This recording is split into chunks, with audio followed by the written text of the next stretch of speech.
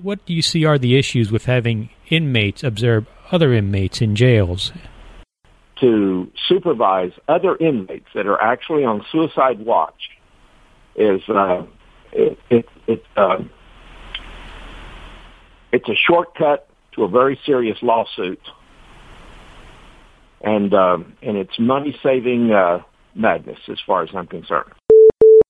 The other angle, of course, is the inmate does commit suicide, and the inmate on the outside is asleep or just not paying attention, and you've got a dead inmate, and the parents of the dead inmate, or his heirs, her heirs,